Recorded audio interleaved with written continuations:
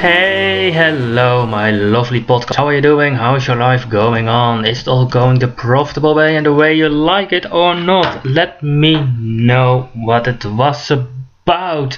I look forward to hearing from you. Send me a tweet. You can tweet me at Lodewijk. Lovely to hear what it is. So, what's on today's show? First of all, some additional Labor Day violence in Belgium. We're gonna talk about how the government has killed an 8-month-old baby, and the problems in Venezuela caused by the low oil price or caused by something else. It's gonna be interesting. Let me know what you think about the topics and what you'd like to have on show. So let's begin with the Labor Day violence. It's a great tradition in Europe, at least, that every time there is a Labor Day, it's time to start the breaking things down and start violence. And you had the Social Democratic member of Parliament in Belgium. It's called Raoul Hedelbouw. Never heard of him, and I think that's for a reason. But at least he was under some violent threat from people on Labor Day. It's always, and look, likely I don't agree with the guy, or woman, I don't know, but to say that we're gonna have to use violence is also a bit too extreme, in my opinion, at least. So you're gonna have a look and see what's happening and how it's happening and all those great things. And I'm just wondering, why is it not possible for people to have simply a disagreement? Why? On Labor Day, it's not a day for me to go partying. It's called Labor Day with a reason, but why should we use violence and threat each other? That's something that I really don't understand. So, like I said, it's time. Let's have a look at the government in the United Kingdom killing the 8-month-old baby Charlie Gard. The case was very easy. He had a very rare disease, due to several illnesses at the same time, deaf, blind, different infections, and the treatment would cost the National Health Services over £1.3 million. So they said, we are not gonna do it, because it's basically too expensive. And then this raises to me the question that if the government runs the healthcare system, where's the line? How much money is the government prepared to spend on surviving a person and saving a person?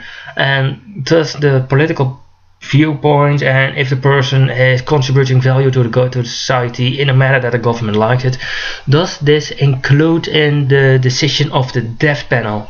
It's a question that no one dares to ask, but it is something we need to think about, especially as more and more socialistic and government run and government imposed and government forced policy are going on. And it already took the life of Charlie Gard, and it's likely gonna take a lot more lives.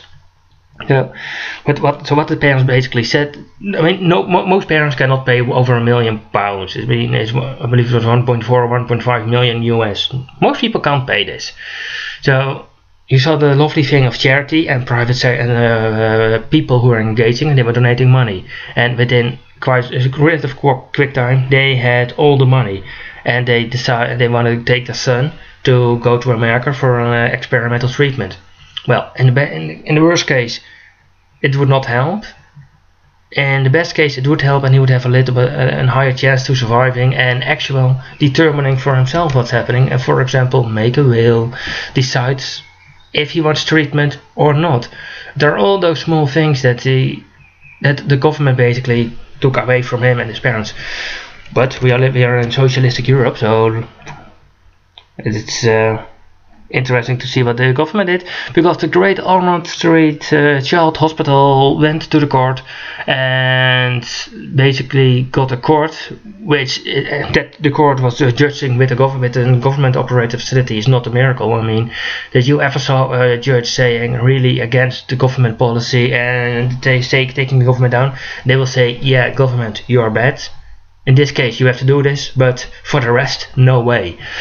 So what they said, they were charged with child abduction because they want to take their kid from the hospital where earlier was decided not to treat it, and they just decided that as the parents were not allowed to treat it, the hospital would not have to treat the baby anymore. So basically the government took the chance from the parents away to have their beloved child Charlie Gard get it treated, give it a chance, which, and this is interesting, the money came from charity, not from the government. So the people were donating money, and it's a sad thing to see what's happening, and that bureaucrats decide that this is a good thing. I mean, every parent would go for an experimental treatment that worked, or that could work. And from some point of view, I can understand the government who says it's too expensive, we can't afford it. But then that's the point. I mean, it's not that they're bad parents, that one of the two want to take their kid away and go to a war zone. All they want to do is take their kid to a hospital to pay the hospital for an experimental treatment with a chance to see their kid grow up. And for as far I know, that's something all the parents want. So now at least we saw in Europe a prime example of how the death panels of the government are working, and it raises the interesting question: should you be into government operated healthcare programs or not? I mean, for me it's obviously I don't want it, but I don't trust the government, and Charlie Gard is just a prime reason why you can't trust the government. So it's a bit cynical, but let's go on to the next one, the problems in Venezuela. As we all see, the economy in Venezuela is collapsed. The country is blaming it on the low oil prices, and I'm just having a small question. If it's possible that the economy of Venezuela is collapsed and came solely due to the low oil price, why is the economy of Nigeria, Iraq, Kuwait and Russia not also in a full collapse? I mean, that's what happens in Venezuela, and obviously all countries have economic problems and they are all facing difficulties. However, there's more going on. I mean, for example, since we have the system in Venezuela and all the big companies are nationalized, the steel production is down 70%. Not really a great thing. I mean, if the oil went down and you could support your economy with other things, then it would be an interesting way to go, or at least you could have a chance. Now, and well, the government blames the low oil price. Obviously, there is another reason. The Venezuela production produced by one employer is really low.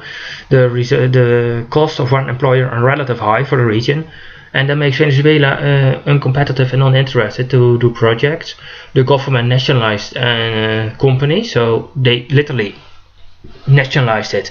You see that some American oil companies are still in legal pursuit of challenging the government for taking their oil fields, and the government is now facing a big collapse. And I will be clear, I think that's good that the system is collapsing, because then the free market can do what it's always best at, providing the services that people need. I mean, it's crazy that that there is a black market for food where that the inflation is over 100%. But what do you think? What's best for Venezuela? Let me know. Yeah, I must admit I really do not feel like doing a lot on this show due to Charlie Gard.